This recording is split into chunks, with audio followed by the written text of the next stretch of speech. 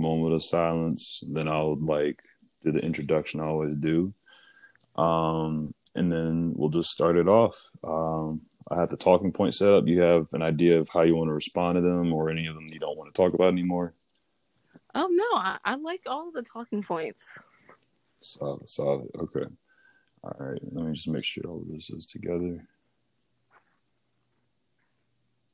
Okay. You ready? Yeah, I'm ready. Welcome back to another episode of IDU, where I genuinely just don't understand some of the things that happen for Black people, to Black people, with Black people. Today, I'm joined in a very intimate conversation about dating in the Black community by a good friend, the homie Kelsey. Kelsey, how are you doing?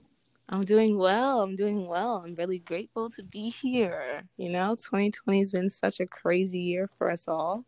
So I'm just happy that we're all able to still be here, still talk about what's happening in our community, and still talk about things that aren't so heavy. Even though relationships are heavy, they can also be very funny.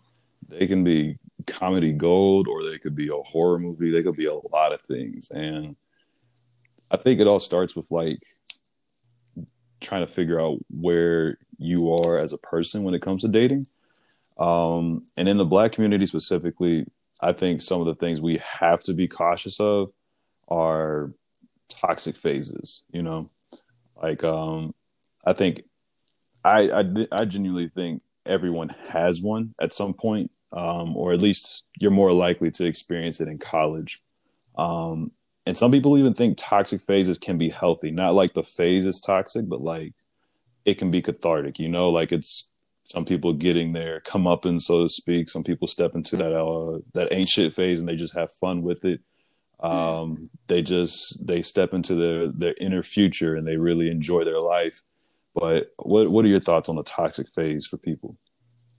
I definitely think the toxic phase is something that's been glorified. It is something that is always made fun of. You'll see your average meme daily about being toxic, but you'll never see a meme about healthy talking points or green flags. You'll always see the ones about red flags. I definitely think toxic relationships happen in our adolescence, regardless if it's in like the college realm or not, because I feel like we've been really accustomed to hookup culture. And I think it's been really forced on us to think that we need to hook up before we get to know someone. And that leads to a lot of the toxicity that we experience as young adults, especially as young Black people. I also think we leave out a lot of the technicalities of being toxic, like what is toxic, because some people think being toxic is like ignoring a phone call or doing something your partner doesn't want you to do, but you do it anyway because you're choosing yourself, quote unquote. But a lot of toxic things can also be mental, and we don't really discuss about how that can take a toll on your mental, especially when you don't really know what you're doing. Because when you are really young, like I'm young meaning teenage years up until like I would say even 25, 26, 27. Like I'm 24 right now, and I feel like my toxic relationship was definitely in college, but it was because I was surrounded by so many that I didn't think the relationship that I was in was toxic until I was out of it and I was able to really reflect on how it went, even down to like the breakup. It was just very intense. And I didn't think that in the moment that was something that I wasn't supposed to be going through because I thought it was normal. Hey, I definitely feel that. I think a lot of the things that we call toxic or problematic, we say that because we can identify it. Yes. Like it stands out. It's clear as a sore thumb. It's clearly toxic. It's blatantly toxic. So we focus all of our attention to those things. And we even have people try to find ways to justify it. It's not toxic. It's college. It's not toxic. She just wasn't listening to him. It's not toxic. He just wasn't listening to her. Like, the whole, my friend or person I know isn't a bad guy, or that's not a bad thing that they would do. They just aren't with the good person, right? That's not a matchup. Yeah. And toxicity, like you said, it's not always just those, just those red flags. It's also the Mm-hmm. like you can be forward and honest with somebody and say, I don't want a relationship. That person now tells you, well, they want you. They're not going to stop trying to get your attention. They're not going to stop trying to figure out who you are to them. They're just going to try to figure out how they can make you theirs, right? And entertaining it is the passive toxic energy that you give off. Like, I'm guilty of it. I knew more times than not that either I wasn't going to be picked or that I wasn't going to pick somebody. And the toxicity of that is it's, emotional and mental abuse. It's saying, I'm going to keep you around, even though I don't intend to give you what you want. Or I'm going to stick around and wait to see if maybe there's some light at the end of this tunnel. And we all wrestle with that differently. I think we try to, again, we say we like to call it a phase because we like to say, like you said, when it's in our adolescence, we can kind of get away with it because we're young, dumb, and trying to do whatever we can to just have some type of fun. But it's really a lot of emotional, mental, honestly, spiritual trauma going on from that. Definitely. Yeah. I also think we don't, as young adults, we don't really think of how long-term the effects of a toxic relationship could affect us. Like, you may think that it could just stop with this one person, but if you don't recognize what triggered you or how you responded to a certain type of behavior, it can just manifest in another person, and you'll be going through the same cycle because you haven't taken the time to really sit back and reflect on the relationship itself or on your own actions. Because a lot of times people point the finger in toxic relationships and they're like, oh, this person was toxic towards me, or this person didn't do this, or this person made me this way. And it's just like, no one can really control you unless they're physically holding you hostage. So it's just like a lot of the toxicity can also be your own mindset and your own standard for what you think a relationship should be. Like, I know for me, it was situationships at first that were toxic. Like, just people that I engaged with that I knew I wasn't dating fully, but we spent so much time together and we alluded that we were dating, but we never had the conversation to actually confirm our boundaries to make sure that we were on the same page. And then when I did do that with someone, it became more so of if you went out of those boundaries, or if you were to like change your mind about something, or if you just didn't want to be up under them 24/7, it became like, you don't care about me, or like you're going back on your word, or like, this is not what I thought this relationship would be. And it became more so of like a rather than something that was helping me grow. And I do think that too many people are scared to kind of let go of something. They don't know that it's not working for them anymore. So they just kind of stay in shit. And excuse me, they stay in stuff. No, it's fine. Cuss all you want. I'm a sentence away from saying nigga. Go ahead. Like, it's okay. Literally, yeah, they just stay in shit that's not necessarily good for them. But they don't want to be deemed as the toxic person. It's really a double-edged sword, being in a toxic relationship, or even being in a space where you don't necessarily know what is positive. Because when we talk about our community, we can go all the way back to when we were even brought to the Americas as slaves. Like, we weren't even allowed to have relationships. Families were like purposely torn apart up until the early 2000s. Like, we don't even have an ending to it. So it was just really hard to expect yourself to know what is toxic and what isn't. But ultimately, you do know how you feel. And that's why I preach on people really reflecting and giving themselves time and space in between relationships, because then you can really take the time to see what you have within yourself that you either like want to take with you into the next one, or you want to work on.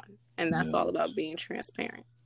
Yeah, it's it's very difficult to be transparent because, you know, in the Black community, I really believe this too. In the Black community, we have such a diverse vernacular.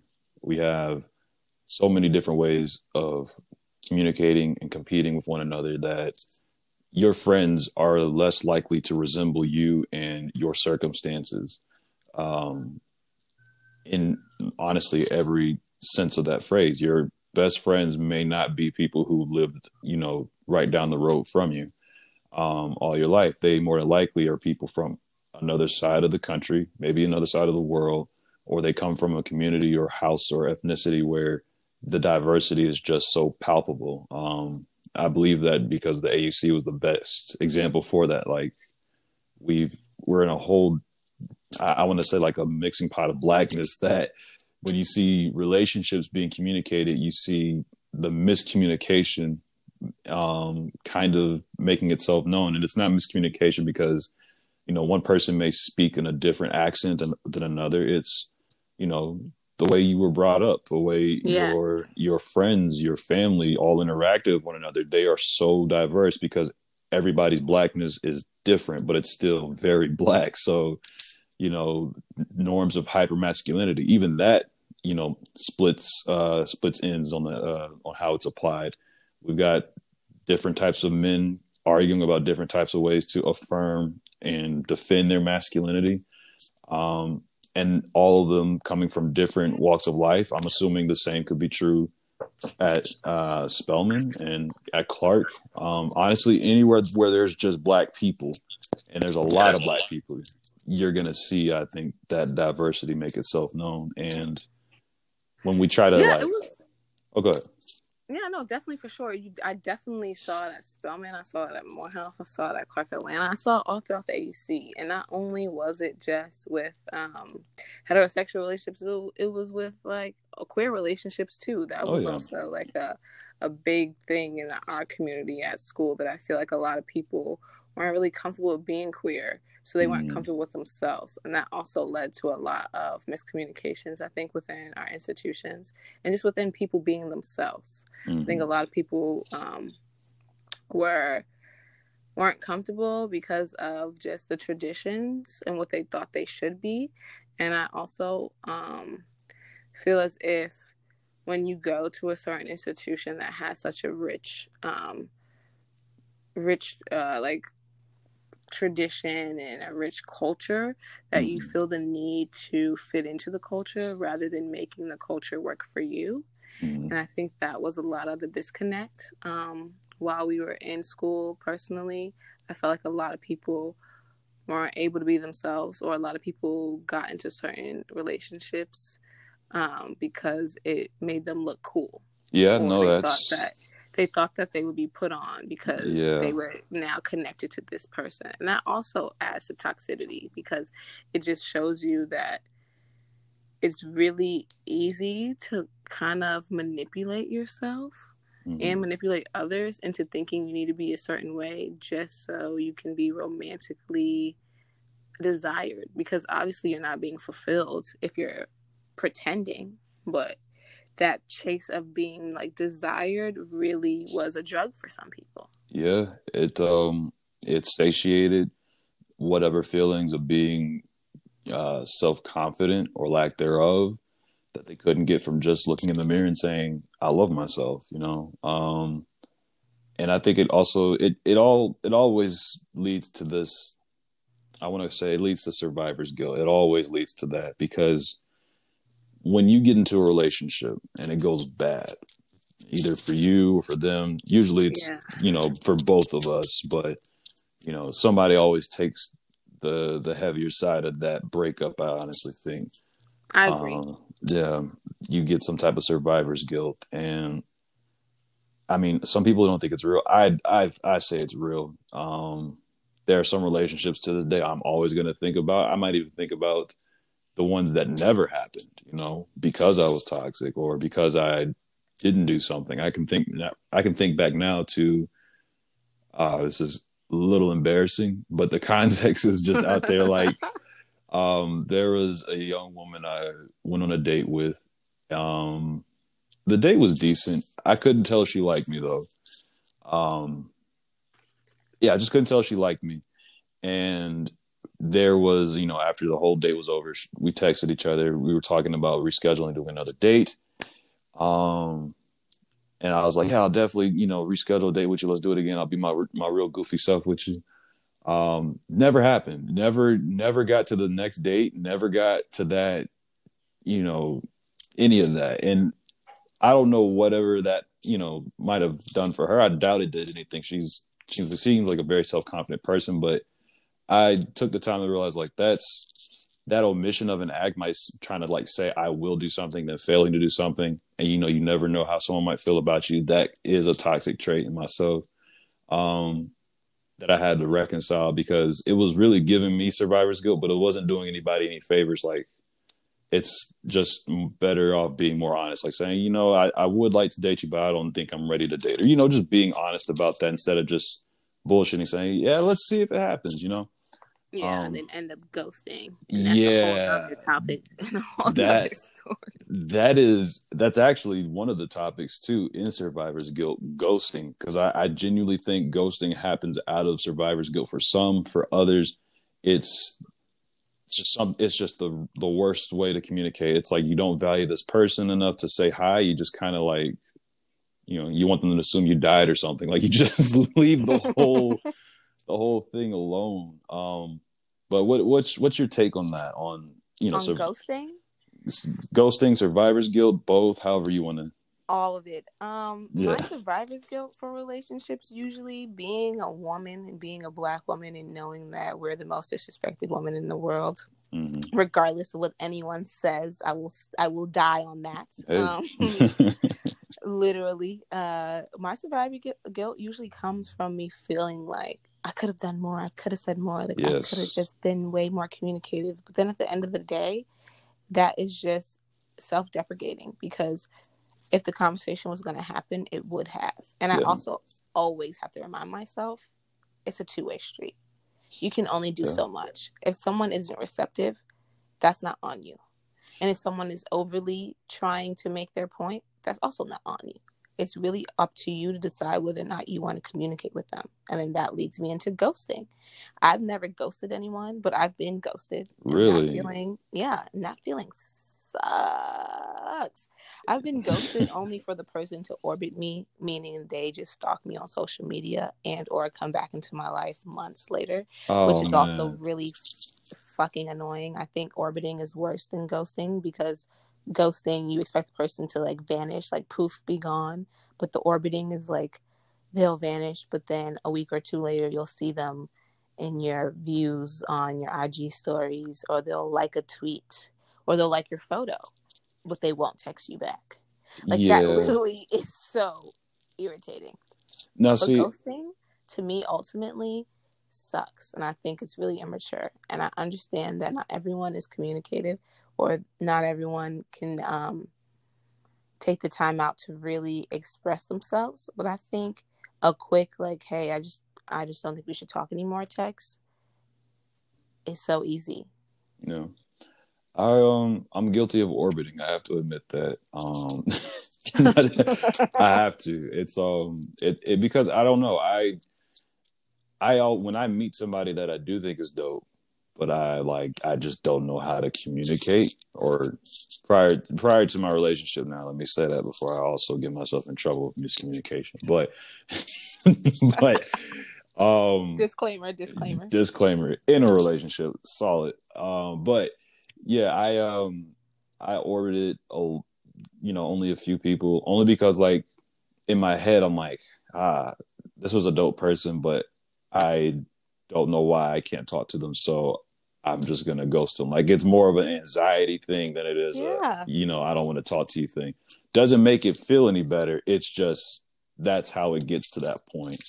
And I end up orbiting because I'm like, I want to be friends with this person, but I can't be friends with this person, so I'm just following their page on social media, and it just looks bad. I have to admit it, though. It's not fun, and it also makes it difficult because then you see, like, you start to ask yourself your questions of like self-reflection. You're like, maybe I maybe I shouldn't be so insecure about my communication. And then you end up doing the real dick move. You take all the energy you may have given that person to someone else. That's like the nail in the coffin. Like, that's the last dick move. It is what it is. Let it go. And I only say it's a dick move because it's not like you couldn't do that for somebody else. You don't owe them that. You don't owe them that. But it comes across as a little like weird because you might generate insecurity in that person. They're like, why would For you? sure. Yeah. Like, why not me? Why this? Right. Why that? And that is the biggest thing about ghosting that I feel like is why it's ultimately so disrespectful, because it just can lead to a long-term effect that you as a person didn't even intend to do to the other person. Like you said, you got anxious, or you could have just not vibed with them, or they could have said something to rub you the wrong way. No one owes you anything, and you don't owe anyone anything.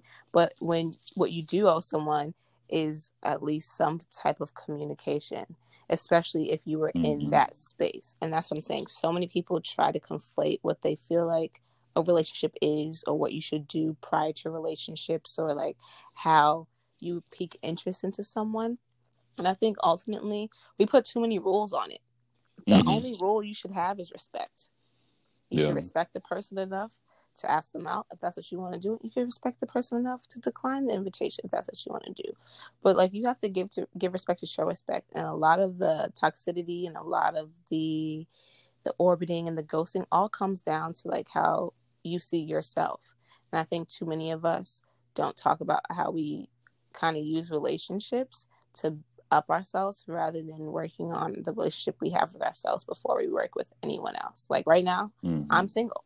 Like, you're in a committed relationship and I'm single. And I'm single by choice because I feel like I've never given myself the time to really get to know someone without hooking up with them. Or get to know someone without feeling like I know about them because I stalk their socials, or get to know someone because I genuinely want to get to know them. I'm not interested in anything else besides them as a person.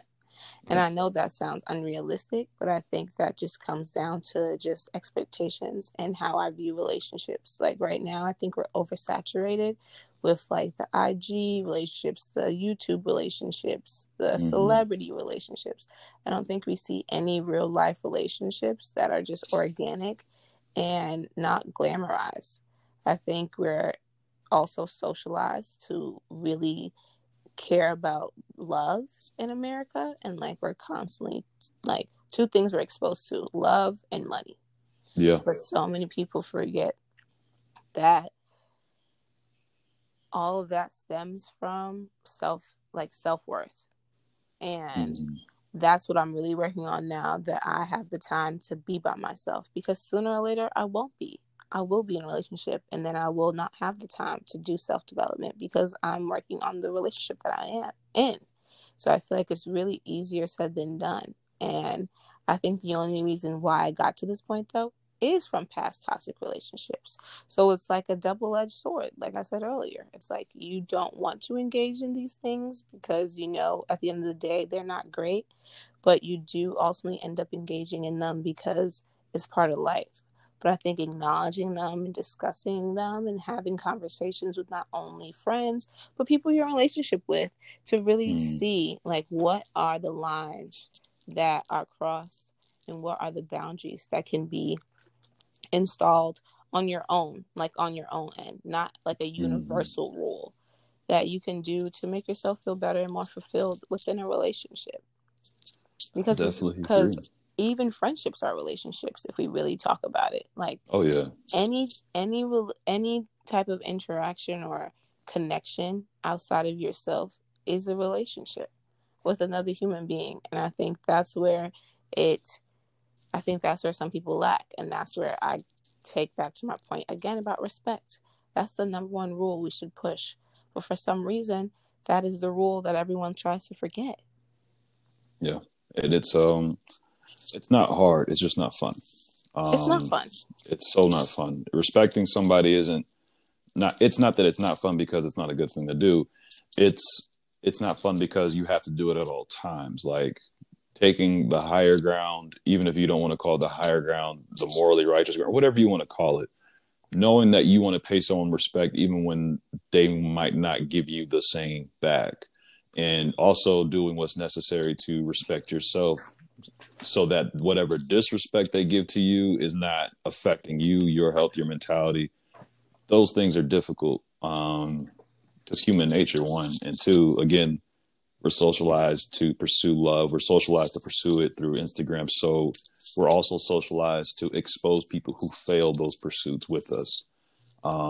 Gossip culture, letting it be known that somebody wasn't shit, saying people, I mean, we laugh. It's funny. It is, but I can't go onto my Instagram and try to speak positivity on my Instagram when somebody I used to talk to or be in a relationship with sees that positivity and then it's like, you wouldn't even give me that positivity when we were dating. So now they're trying to hold me accountable by who I may have been prior to who I'm dating now. And now in their narrative, I'm a fuck nigga. Yes. Okay, you're entitled to those feelings. You are. You really are. And you have every right to keep those feelings. But it doesn't do anything for either of us to have those feelings, for anyone to continue those feelings. If, again, your social media is supposed to be with people you're friends with, you're cool with, all that jazz, like, hey, I can admit that I've been done wrong by this person. I'm not going to say going forward, no one should date that person. Yeah. I can admit that person may have changed in ways that I may not have perceived because I stopped, socializing with them. So moving on from hurt is one of those things that's hard to do when you're getting up in years, especially when you're like, I'm getting tired of the childish antics. But on that topic, moving on from hurt, how do you do it? Because for me, I've been doing it through hobby, all my friends can tell you now. I picked up chess. I love it. I played basically every day. I started going back to the gym because I realized a lot of my identity was in my insecurity and strength. So, and that happened honestly back in high school. I started to feel like I was weak in football, and weightlifting started to suffer from that. Stopped weightlifting in college. Got back to it after or towards the end of college. Now I'm like having fun with it again. It's helping me really move on from the hurt that I may have had from my other relationships. Because, survivor's guilt makes you try to save the old ones, but you got to move on from that. But that's just some of the ways I move on from it. How have you been doing it? For a while, I'm not going to lie, I was using that stupid saying, to get over someone else, you get under somebody else. Oh no!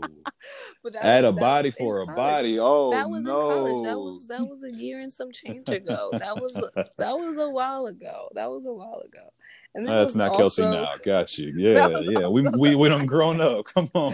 that was also the childish mindset of like, oh, like I know that I'm capable of, I guess, in a say, like doing whatever I want. I can bag whoever I want.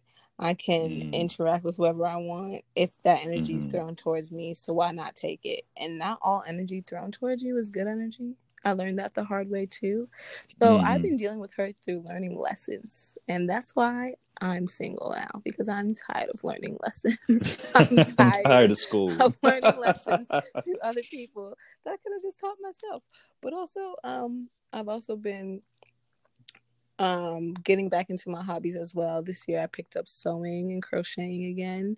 So those are mindless activities that I can spend hours doing without feeling like I'm checking my phone to see who texts me back, or checking my story views to see who viewed my story. Like little things like that. And also just reminding myself that no one can make me feel good without me making myself feel good. So I've only been able to deal with her through trial and error. But for those listeners out there, I suggest really just taking a step back.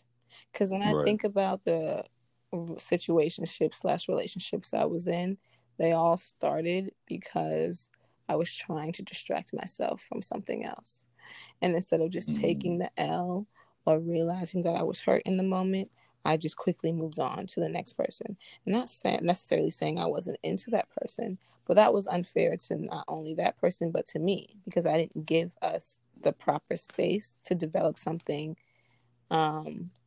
organically, because it felt forced, because it was rushed. Right. And that takes me back to hookup culture. I think with hookup culture, we feel like we need to rush a lot of steps, and we don't give ourselves time to really sit and develop and get to know someone. Because I feel like if we gave ourselves the time to get to know each other more before we started having sex or hooking up and doing whatever we wanted to do, we would realize, oh, I actually don't want to be around this person. Or you realize, oh, I do actually really like this person, so I'm glad I took that step with them. Because I also think a lot of people stay in relationships because they're having intercourse, and that's just that. Yeah, that's very true. You feel powerful in some of those instances because the power you gain is sexual energy. It's a very powerful energy. And I guess to like expand on that a little bit, because I know someone's gonna be like, what the fuck is he talking about? We have a variety of energies available to us. I'm not going to go down the list, but there are a lot of them that we have. There's masculine energy, there's feminine energy, there's sexual energy, there's intellectual energy, all types of different ways to define the energy you receive from the things you do. And sexual energy is very powerful. It's very potent because it's the energy that makes you feel certain. If you are good at whatever you do, you might take a little bit of pride in that. And the energy you get from that isn't the sense that it's like, okay, I'm just going to talk my shit. It's like, no, I feel in control of my life with that. And that's where relationships that are based in sex kind of take a little bit of a turn for the worse, because that's where your world starts to feel like you're in control. And I'm only saying this from my perspective. Anybody can disagree, but I will say that sex-based relationships make you feel like you're in control when you're having sex. Definitely. And certain people don't even realize they're in sex-based relationships because that's all that they kind of do. Like, we're in an argument, so we have makeup sex. Or, like, we feel good, so we have sex. Or we got drunk together with our friends, so afterwards we went and had sex. Like, when did y'all ever sit down and really talk? When did y'all ever, like, share a meal? Like, when would y'all ever, like, really speaking on things that you wouldn't really want to talk to with anyone else, so you share it with your significant other? Like, I think we just, like I said, we were just so socialized into like hookup culture and into rushing things that now we're so confused as to why we don't feel fulfilled. Is because we haven't been doing anything fulfilling. Right. You feel like you were fulfilled with that person. No, your survivor's guilt is rooted in the sex, because you felt like that was what you were getting in that transaction, but you weren't fulfilling yourself. Like, best way to put it, the relationships where you can talk for hours on the phone, people will say that's toxic. I disagree. I think being able to say like you're not physically by somebody, yet their presence is so comforting just through the sound of their voice, just through the communication alone, that's something else. And it's not like that, what you doing? What are you doing tomorrow type of energy. It's like you're talking, you're actually getting to know this person. Your fulfillment intrigues them, and you're being intrigued by what they're trying to fulfill in themselves as you share that information. And then you're also taking it past communication and just like the phone. Like, you're doing things, you're picking up hobbies together, you're trying to learn what it is they like to even do. You know, like, this person is not just an object in the corner that you only use when you need to masturbate. They are an actual breathing thing with aspirations and goals, and you want to see them achieve those goals. You want to help them achieve those goals. You don't want to get in the way of whatever they do, and you will stop anybody who tries to get in the way of that. You know, those moments of those micro doses of fulfillment, I'll say. Definitely. I think we should all take a step back and actually date people we like. Yes, because if you date someone you don't like, I promise it is like pulling teeth. When you try to break up, it's really just it's a bad feeling altogether. But when it comes to moving on for you, do you feel like well, not for you in general, do you think everyone can move on? Or do you think only certain people can do it? And if so, how do they become that person? I generally think everyone can move on.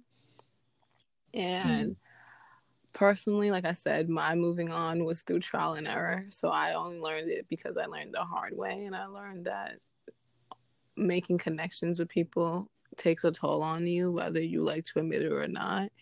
I also learned that it also gives people kind of like a pass where they think like just because you had sex with them, now they're warranted to have it with you whenever they want, or they're like warranted to ask you certain questions. And then that's where that communication line comes in, because it's like, you don't even know me like that, but it's like, yeah, they think they do because you allow them to have sex with you like that. Like, it's like, it's really a thin line. But ultimately, I do feel like everyone can move on. I feel like the best way to move on, though, is to take the time to reflect. And I think the best way to do that is to know yourself and to know your own limits. And the best way to figure that out is to honestly go to therapy. I've been in therapy since I was 13. Yeah. That's just because I was diagnosed with an inflammatory bowel disease at a young age. So that already made me feel very different than a lot of other teenage girls in my age group. And I felt disconnected, as if I couldn't speak to anyone my age. So I needed to find that outlet. And then in college, I had stopped therapy for a little bit. And that's when my life was like the most out of control. And then getting back into therapy post-grad has really helped me tremendously. Like, and especially throughout this year of 2020, it's helped me stay on board, where at least I understand my flow of emotions and I understand how I feel. It may not always be the best feeling, but I'm able to articulate what I'm feeling in the moment and sit in it. So I think the best way to move on from toxic relationships is taking the time to heal.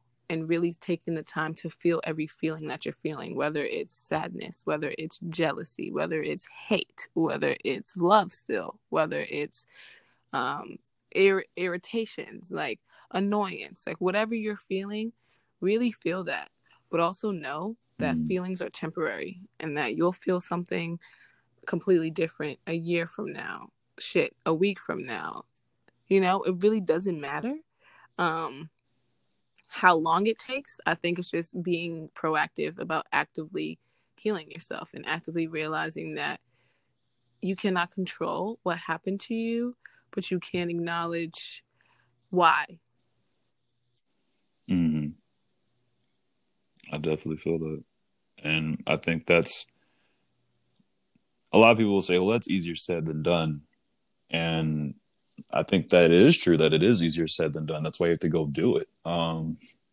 Because those steps towards being able to become that person, if they were easy, we would all be healthy. Exactly. Yep. Right. We would not be traumatized. We would not be stuck on, they did me wrong. They did this to me. They didn't give me this. I never got that clarity. I never got that closure. Honest to God, some closure will never come.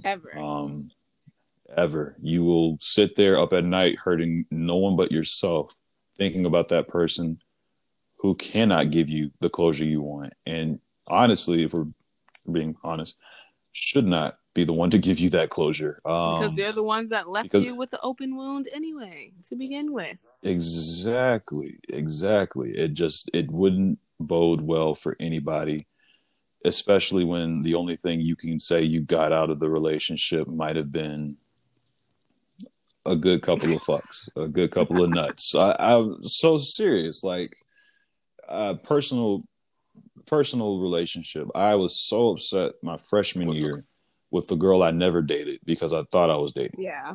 I thought I was doing everything right to get this girl because my very, very, very toxic masculinity of that whole, I'm a good guy, so I should get good things. It was very much so in the back of my head freshman year. Tried everything I could to just get this woman to just like me. Then when I realized she wasn't going to like me, I tried to move on. And as soon as I started moving on, I think it caught her attention. She started to try again. But then when she saw I had somebody else, toxicity spewed. it wasn't a good look. It wasn't a good vibe for either of us. And all I could have thought about for the next 2-3 years was just like, why did she say that? Why did she do that? Why did she think calling my mom to tell her about her son would be appropriate? Like, I'm literally Whoa. torturing myself about, oh yeah, boundaries were broken. But it was one of those whole moments in life where I'm like, I have to be honest about who I am and what it is that I have to do and what it is I wasn't doing to make myself feel certain, because I wasn't certain in whatever that was. I was just trying to do something that I thought would make me feel certain. And, I'm never going to get any type of closure from that. There's no closure with her going forward. I don't think I want it. But I have to be honest about not wanting it. And that actually brings me to the next talking point. It's a good one. It's knowing when you're the villain or when you're being taken advantage of by someone. Yeah. Yeah. Whew. So I already know if any of my exes, I don't like saying exes if I love them, because it's like saying they're out of my life. They're not. But anyone I used to talk to, anyone I took seriously, or if I messed around with them like we were serious, is listening. This might be exactly the type of stuff they wanted to hear when we were talking. So, but I think it's something I had to realize that I did, and at times also that was happening to me in some of those relationships. But for you, ladies first, unless that's sexist, when do you think you were? Were you ever aware that you were the villain? If you ever were the villain? I'm only geeked at the situation because I didn't think I was a villain for the longest time, but recent healing and thoughts have made me realize I participated in villain-like behavior. I wouldn't necessarily call myself the overall villain because it was more so me reacting to someone else's behavior, but that's not cool. Like, you should never do something just because it was done to you. So, for instance, my junior year going into senior year, I was in a situationship with this boy, and there was no boundaries set at all. And we ended up being in this really intense situationship that was a summer fling on top of that. So just something really intense and super, like, out of the ordinary. And it was like the first person I have ever, like, really, truly, I guess, liked. In a sense, like someone who I really liked, where it was like, I want to be with them. I don't care what they do to me. I want to be with them. And I had never really felt that way before about anyone. I was 21, young and dumb, but also just like excited to feel those feelings. And I was ignoring all red flags, all of the like, I don't want to date right now, but I still want to be around you, and all of that, until I was fed up because I found out that they had slept with somebody else. And that literally put me in a space of like, fuck them, fuck it, fuck this, like, I don't care about them, I'm just going to move on back to my horrible decisions of getting under someone else to get over somebody else.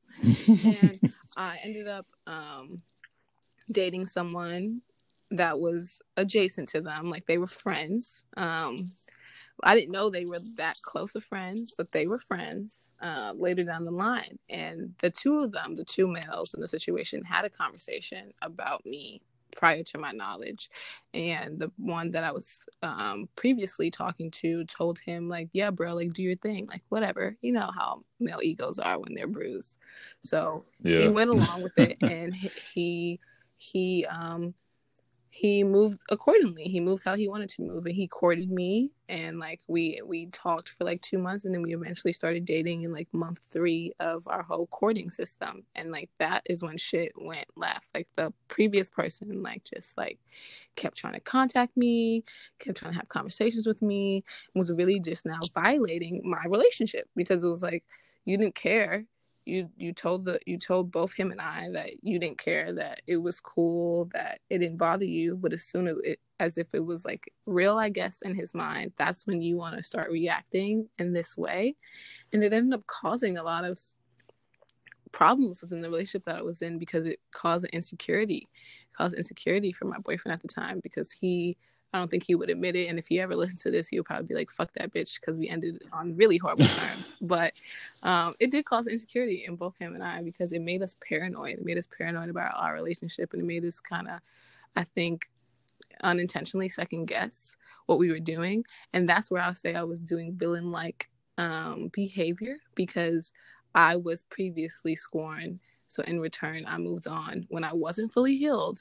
And then it led to a more dramatic situation, because now I was kind of in this weird ass triangle. Not necessarily that I wanted to be with that other person, but I still had an emotional attachment to them, which led to me still being emotionally vulnerable and open to conversations or to criticisms.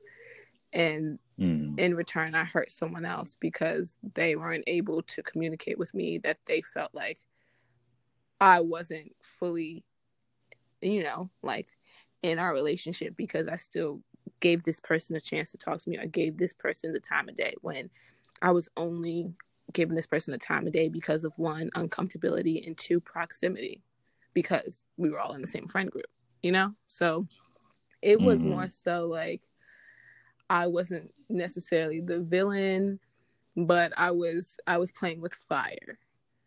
I was playing with fire. I was definitely playing with fire. Okay.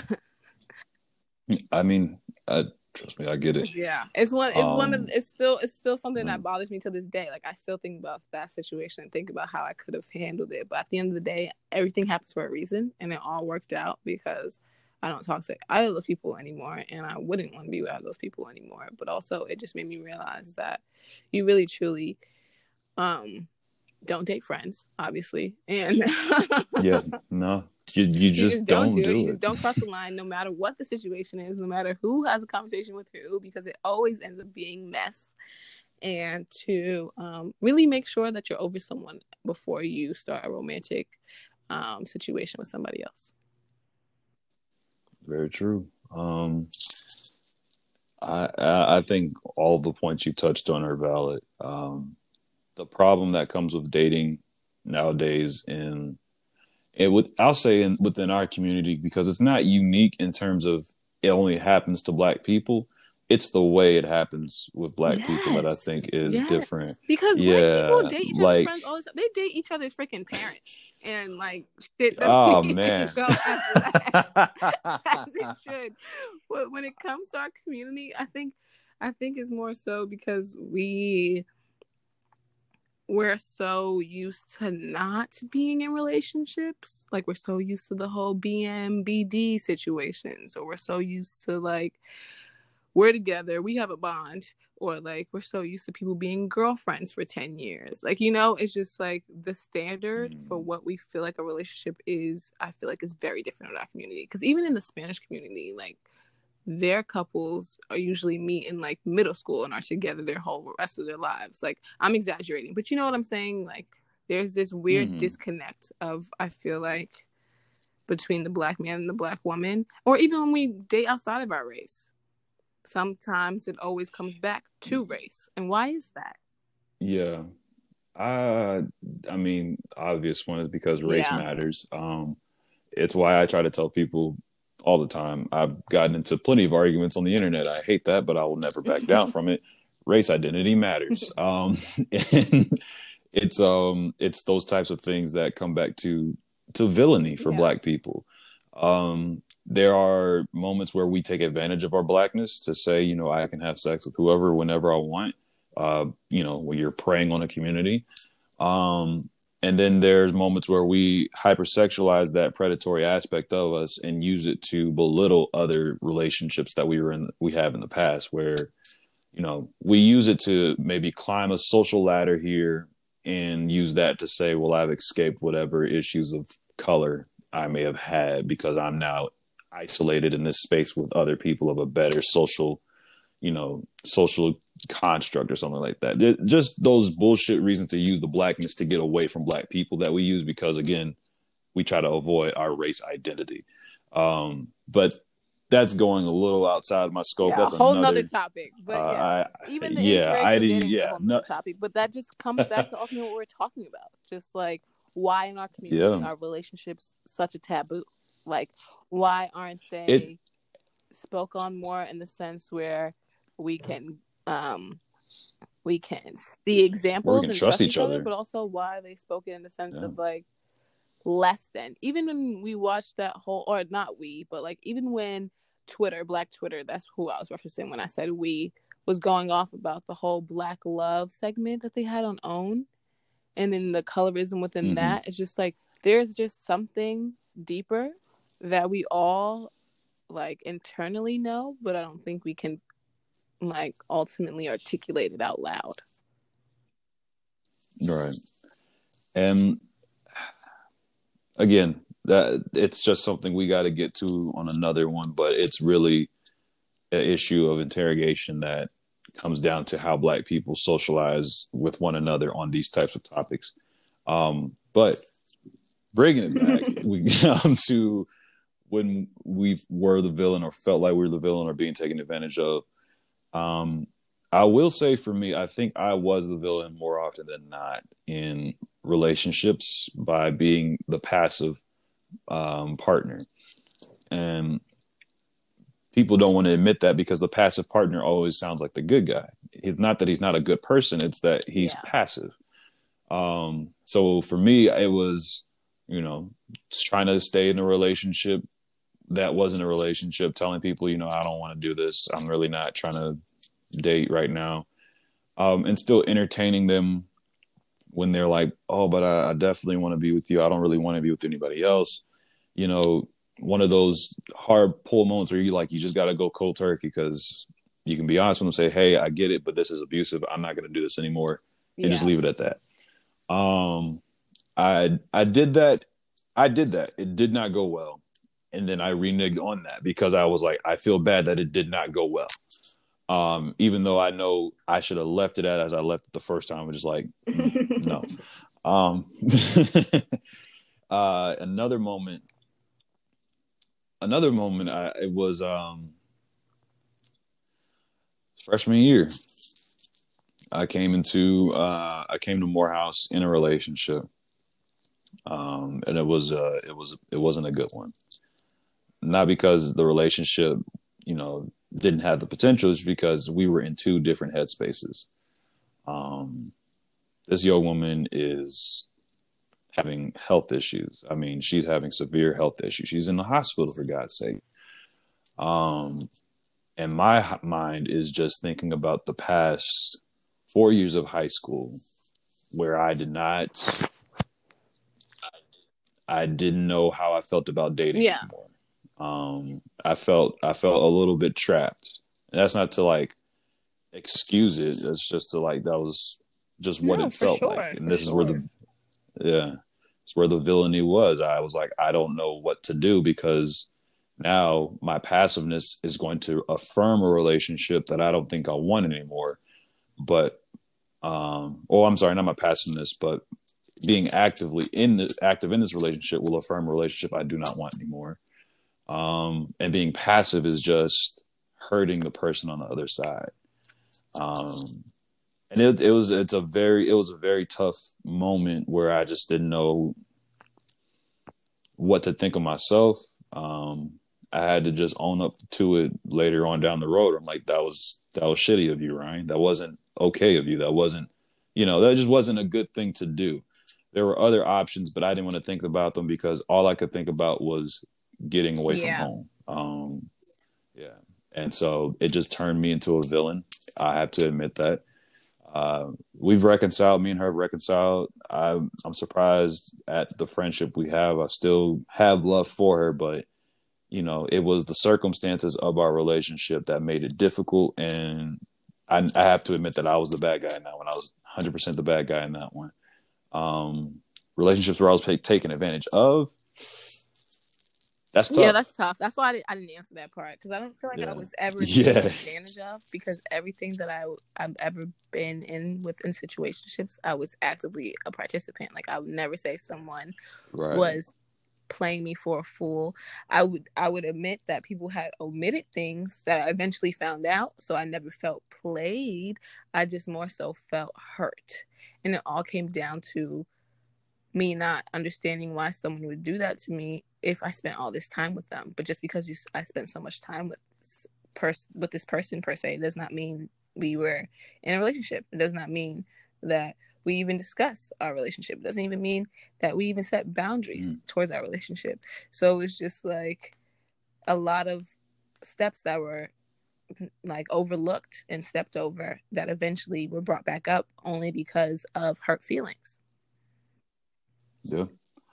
And it's one of those questions of how much of an active participant weren't you for you to be able to say you were taken advantage of? Because we all at some point we intervene in our own situations. We can be our own intervening actor. My law school friends know exactly what I mean by that.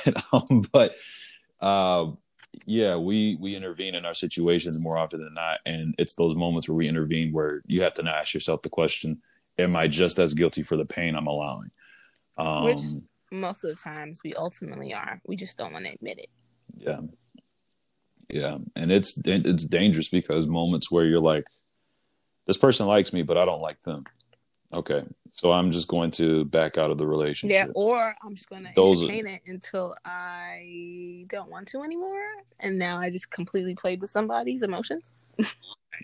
Right. Villainous.